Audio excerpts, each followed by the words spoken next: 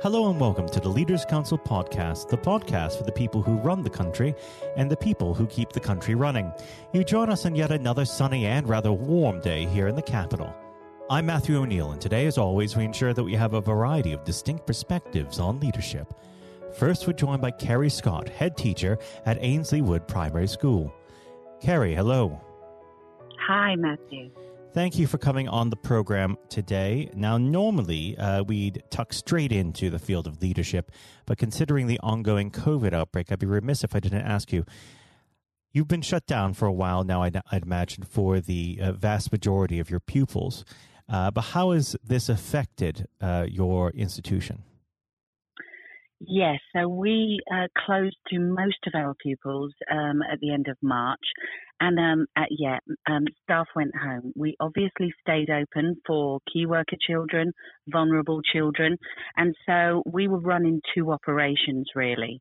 We had to quickly work out a way to run things remotely, and then for the pupils who were needing to come to school.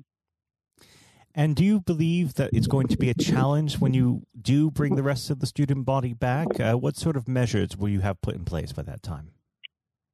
Well, in order to bring back the pupils from the 4-year groups who've been invited back, nursery, reception 1 and 6, we've put a huge amount of measures into place, all following the guidelines, even after they'd shifted several times. We put all of those things into place, making sure that we were taking care for our children, but being as sensible and safe as we could possibly be for our staff and community as well. That has gone beautifully. It took us a little bit longer than we wanted. We opened on the 15th of June to our wider opening, and it's just gone swimmingly. And confidence has grown in our community, and this week we took even more children back. So we're up to about 70% of those who've been invited back have now come back. When we move to September, we're really hoping that we can get all of our children back, but we're just waiting on the guidelines, which we're expecting next week, to tell us what that should look like. Again, they're still shifting for us. We were supposed to socially distance. We're not supposed to. So we're just keeping abreast of all of that stuff and just trying to make it work for us. But I don't see the coming back of the rest of the pupils any more problematic than we've had so far. But as I say, all of those problems have been solved for us anyway. Fantastic. Well, we should touch on this week's question of the week. Each week on the podcast, we have a topical question of the week. And this week, it is simply, what role do you think the office will play in the future of work, both within your own organization and the wider world? It's a really interesting question. I've been doing a lot of thinking about this because what we've discovered over this time is that people who we thought were tied to an office aren't necessarily tied to an office anymore. And so while some people have really done well at working from home, others have found it difficult for a range of reasons, and lots of those have been job security or children also being at home, etc. So there have been additional stresses on them while they've been at home working. However, what we've learned from this time is that rather than now anybody can work from home, now we've learned that there's more a chance that anybody could work from anywhere. Now, that's slightly different for teaching, obviously, because that's a human contact role. However, it does leave me to be doing a lot of thinking at this time about the future for our pupils and what they're going into. We have done, education has gone to lots of remote teaching, and so that's really upped its game. And so now pupils who might not be able to get into school will be able to have more access to something more reliable than they've had in the past. But it really gets me to thinking about what does this mean for the pupils that we're going to be sending out into the world. Because as we send our pupils out into the world, they're going to need different skills than we needed when we left school, because we were really setting ourselves up for this life that we've come to know, and that's changed so dramatically over this time. Absolutely. Well, we should move on to the subject of leadership. I always like to start this part of the conversation off by asking the same simple question. What does the word leader mean to you? Oh my. The word leader to me is more a feeling than a title, for sure. It's about bringing people along with us. It's about having something to say and gathering up people who can help you with the journey. I think that what I've learned over this time is leadership has been much more about people than it's been about stuff. Obviously, we need to be able to get stuff done. We need to be able to work out the logistics of all of the things that we needed to. But really, the way that I approach everything, and have always approached everything, is to really recognize what the purpose is, and then share that clearly. Get people on board, and then address any issues afterwards. Rather than just trying to deal with the stuff, we can then all manage all of those things on our way together. Now, when we talk about leadership, it is a learned behavior. So let's look back at the beginning of your career when you're first starting out your working life. Did you have any particular influences who shaped the way that you lead today? I think I am someone who loves to find people who inspire me and follow them, and from all different walks of life, and particularly for education, for example, Steve Mumby is a huge influence on me, and his approach, which is always focused on people, on making sure everybody is on board. He has a very humble approach, which really, and his credibility is so high. He really knows his stuff. So those things have always really had me following him educationally. But leaders that I've really aspired to, I've had the joy to work with Renee Carriel, who has supported me and my own journeys, and then people from the world of popular culture. I'm a big fan of Dr. Phil, who helps me to really look at myself and the impact that my actions are having all the time. So I keep my purpose and the front, but it's about bringing people along and sharing that with everyone all the time. Well, now, unfortunately, our time together is drawing to its close. But, Kerry, what does the next 12 months have in store for Ainslie Wood? The next 12 months for Ainslie Wood, I'm just about to write that plan, actually. So we could talk about that next week. But really, what we're looking to do now is get everybody back. We are going to reassess our children, make sure everybody's okay, and get them driven forward.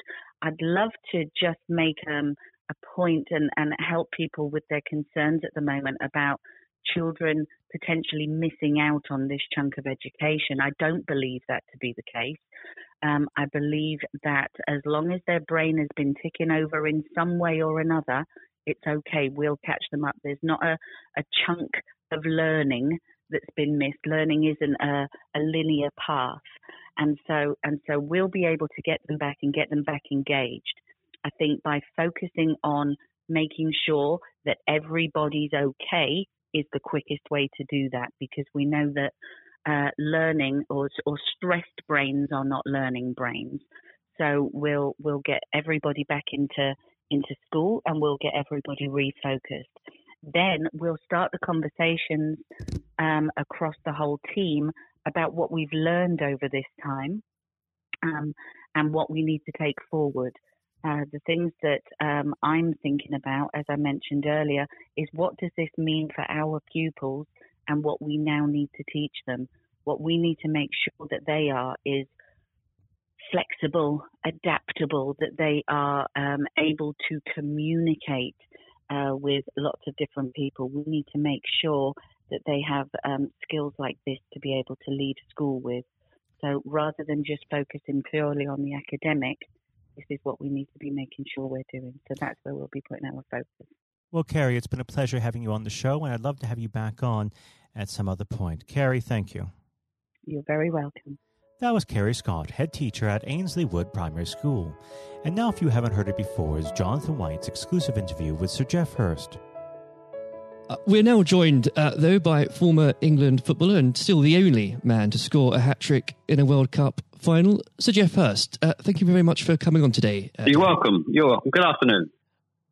And perhaps I should start and get it over and done with. I know you must be bored with it, and you've probably been asked 1,000 times. But when you got out for a duck playing for Essex, Geoff, what was going through your head at the time? Well, of course, that's not one of the most asked questions I get. Oh, there are one or two people who are very familiar who do Google me, realise that I did score nothing for Essex. My only game for Essex first team when we played against Lancashire in Liverpool, a place called Egbert in Liverpool, many, many years ago, 1962, I think that was. So I didn't, I didn't really feel it at the time. It was lucky to be playing, I guess. There were one or two injuries.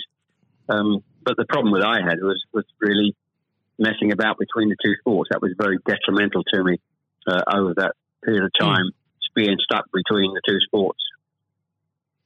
And I think for those that don't know, there's another world that might exist where Sir Geoff Hurst was a first-class cricketer and not perhaps a footballer. But whether it's business or cricket or football, obviously the importance of leadership, it can't be understated, no matter what form that comes in.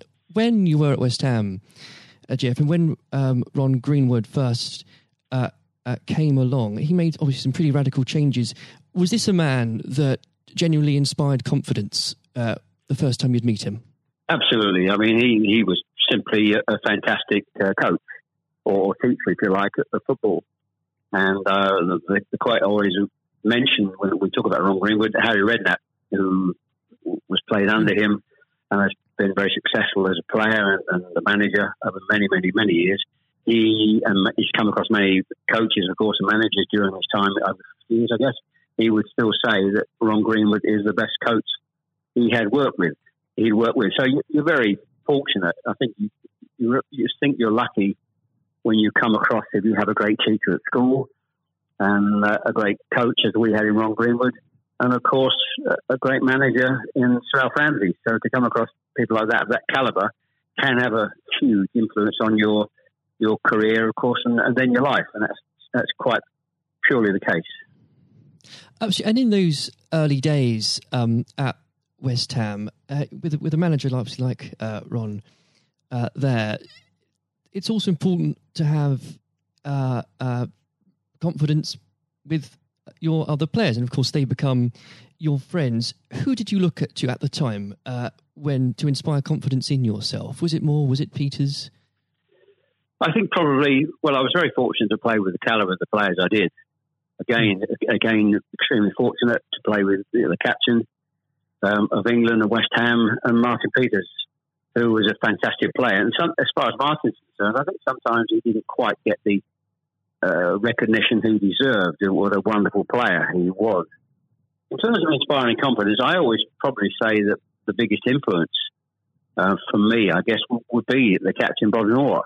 Although he was only about 8 months older than me, he graduated through the system probably 3 or 4 years earlier. He played for England in 62, 4 years before the final when I played. And so he was more, looked upon him more as a senior player, if you like, not as a guy with the same age group as me.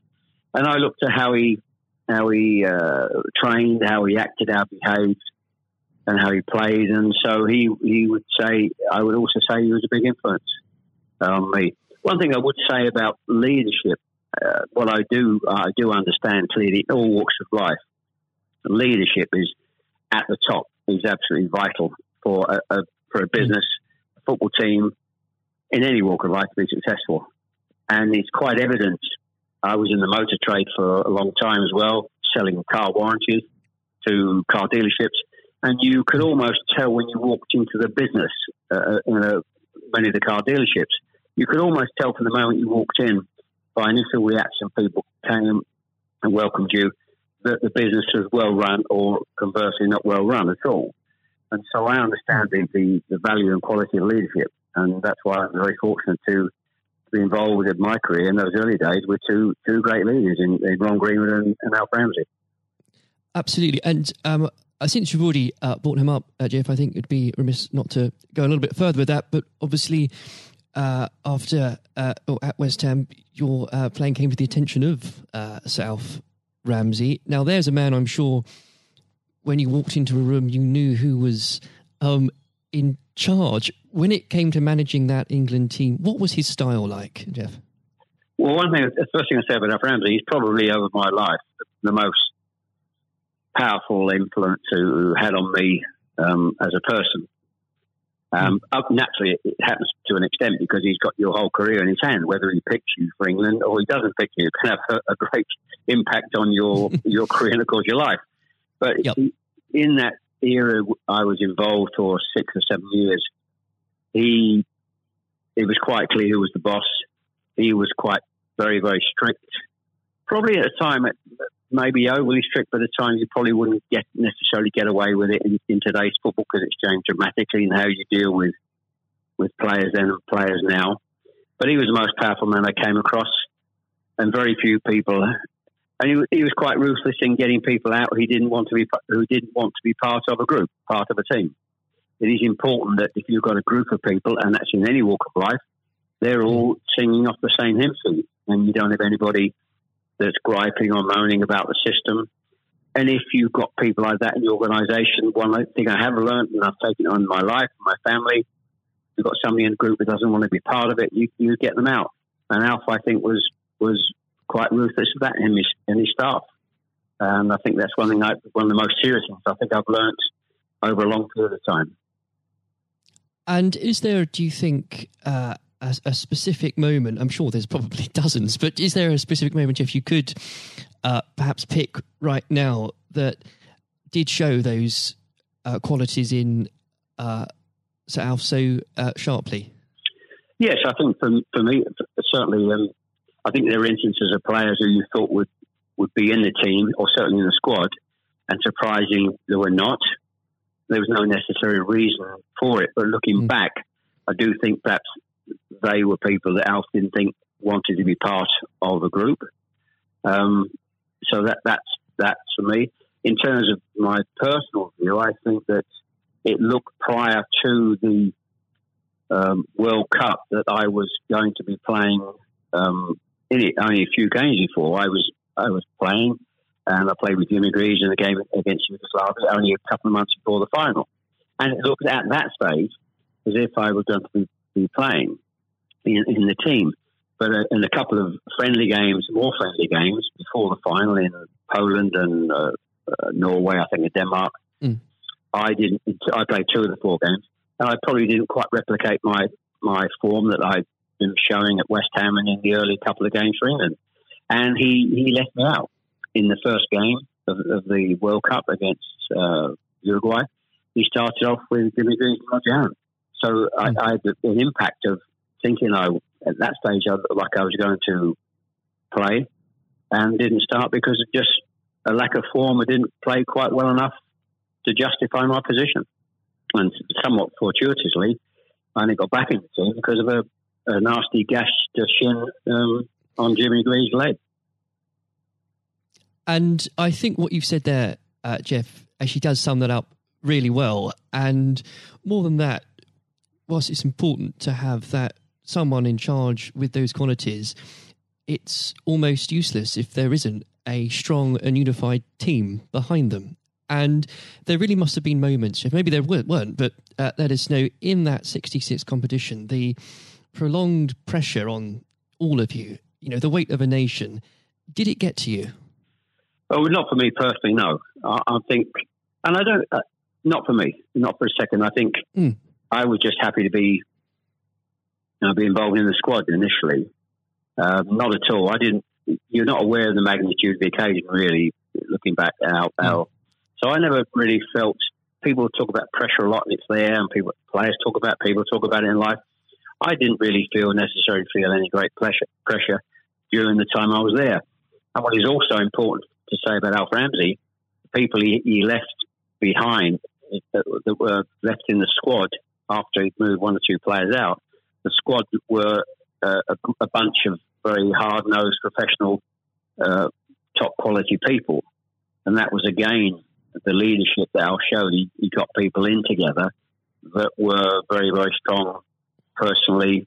And I think that was part of the success we had. We were I always describe our group as hard-nosed professionals.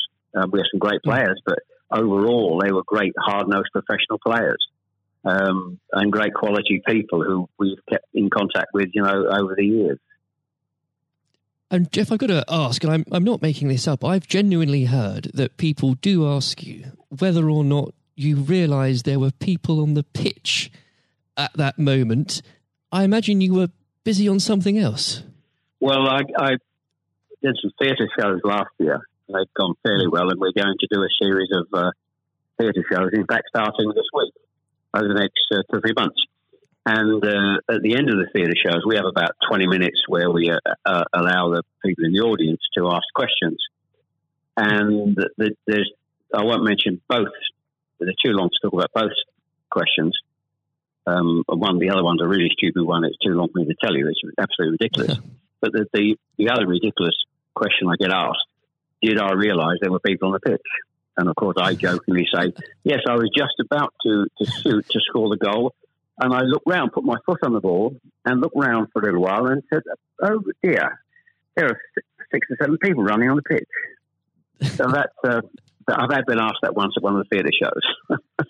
So I make a joke about that and saying, yes, I put my foot on the ball and waited, just had a glance round, Maybe it does prove there are things such as stupid questions, really. Oh, yeah, there certainly are. I've got another one which I won't bore you with. It won't be too long to tell you. I was in a Jersey, or Channel Line, Jersey or Guernsey, 2 or 3 years ago, and most stupid, irrelevant questions that absolutely nothing to do with football whatsoever, which was absolutely, but I can use that now because it is quite funny. Well, maybe another time then, but we... you want me? I can tell you if you want. You got time? I can tell you if you want. Jeff, go on. I think it would be silly if I said no at this point. Okay, so I was doing at a dinner in the Channel Lines, 300 or 400 people, black tie dinner, guest of honour. And this occasion, I was speaking for about 20 minutes, then allowing questions from the audience at the end of the evening. And there was the usual football questions, and then all of a sudden, I had somebody at the back who asked a question. I didn't quite hear what he said. He didn't have the microphone with him. So I said, I didn't hear what he said. Can you please give this chap the microphone so I can hear clearly what he said?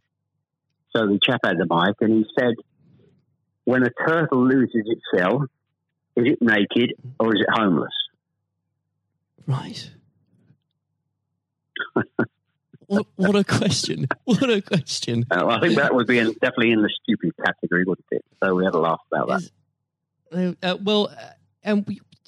You've got to have a patient of a saint, I think, sometimes to put up with things like that. But then again, I found it amusing. I just found it amusing. In fact, some of the audience found it highly amusing as well. So it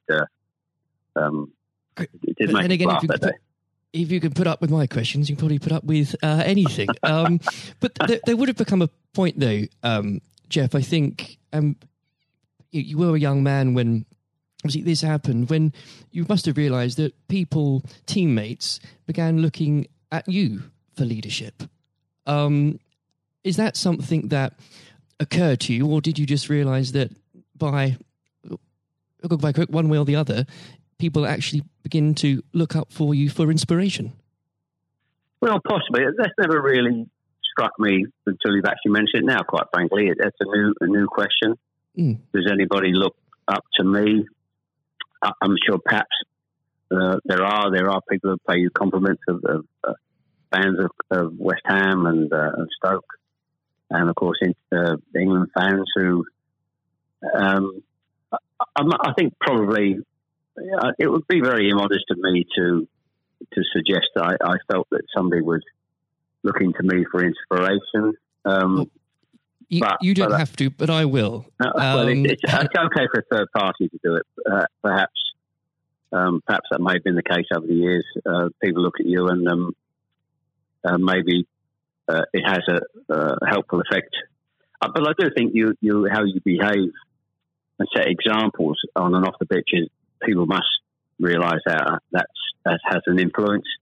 How you react and behave to situations on and off the field surely probably has an impact to younger players coming into the team latterly.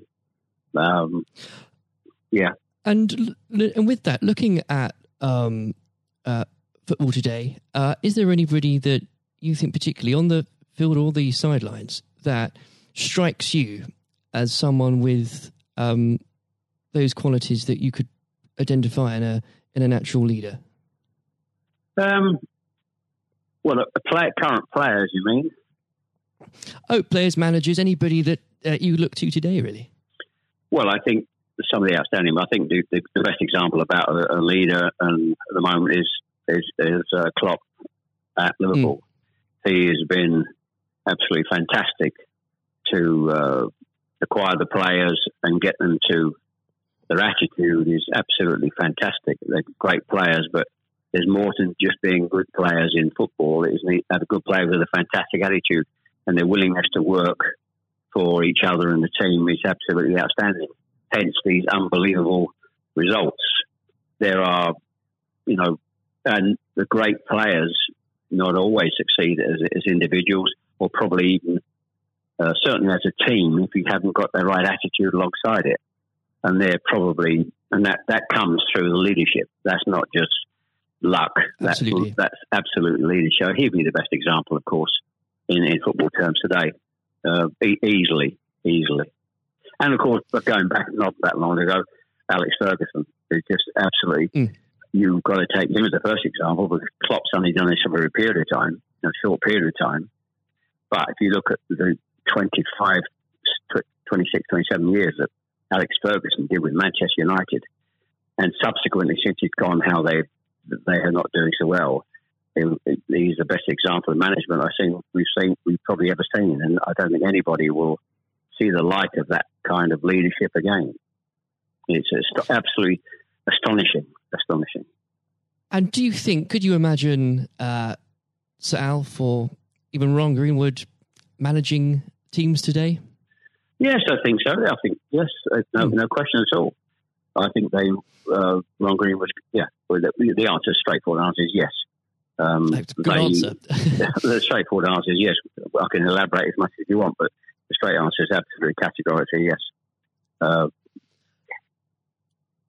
And with I know if we could talk about this probably for the next hour or so, but I'm conscious of the time.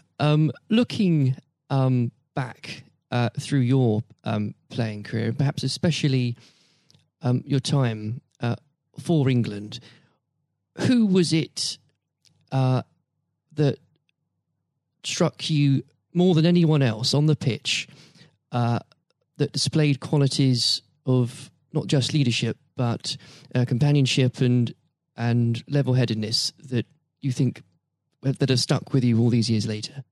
Well, I think I was very fortunate, and I wouldn't pick any one player out. I think looking at that, so many, and that's why we were successful, because we had so many showing all those qualities that you just mentioned throughout the team. I think that was outstanding, and it's an opportunity to talk about all of them in that breath. And there was nobody, and going back from an earlier question for me, all hard-nosed professionals, good teammates, good socially, and that's why we kept in touch with each other on our golf days every year up until about 5 years ago, of course, with the sadly dwindling numbers. We still got on, our wives got on all together all those years later. It didn't just finish after 66. That reunion, that camaraderie, that team spirit, getting on with each other lasted for a long time. And I wouldn't, when you put those questions and how you categorise those, I would pick every one of the 11 players who you put in that category that were like that. There was nobody else. They were all outstanding. And I think that was a big part. I can't stress how big a part that was. And I've said that many, many times, for the success of the team. We had some great players. We had some great players, of course. But without the attitude alongside that, going back to an earlier question, we wouldn't have been as ultimately as successful. Exactly. Without that, the whole will never be greater than the sum of its parts. But with it, yes, the word is team. The word is team. Absolutely. And I always use the word team when I talk. Sometimes together, everyone achieves more, and that's the same in any walk of life. That's fundamental. And lastly, Jeff, looking if you were to give advice, and whether this is in sport or business or indeed any other walk of life, what would you identify, if you can, as the key tenet that you can't go without in terms of leading a team, no matter what that team is? Single-mindedness, dedication to the job, thinking about that role, that job in leadership all the time. It's a huge part of your life. I don't think you can switch off when you're in business at the top level or sport at the top level.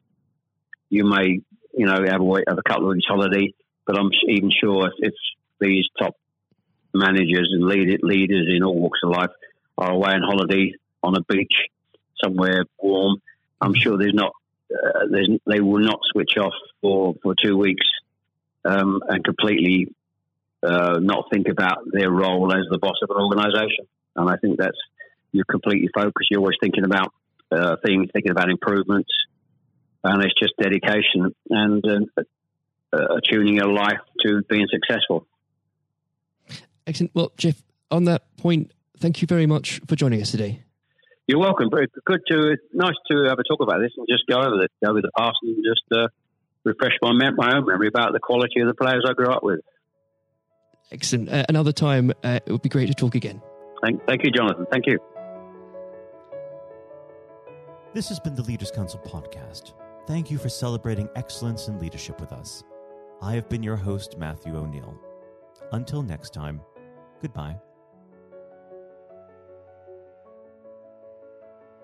Thank you for listening to our podcast. The views expressed within the podcast do not reflect the views of the Leaders Council of Great Britain and Northern Ireland, its parent company or subsidiaries, members of staff, other guests, or any other person therein associated.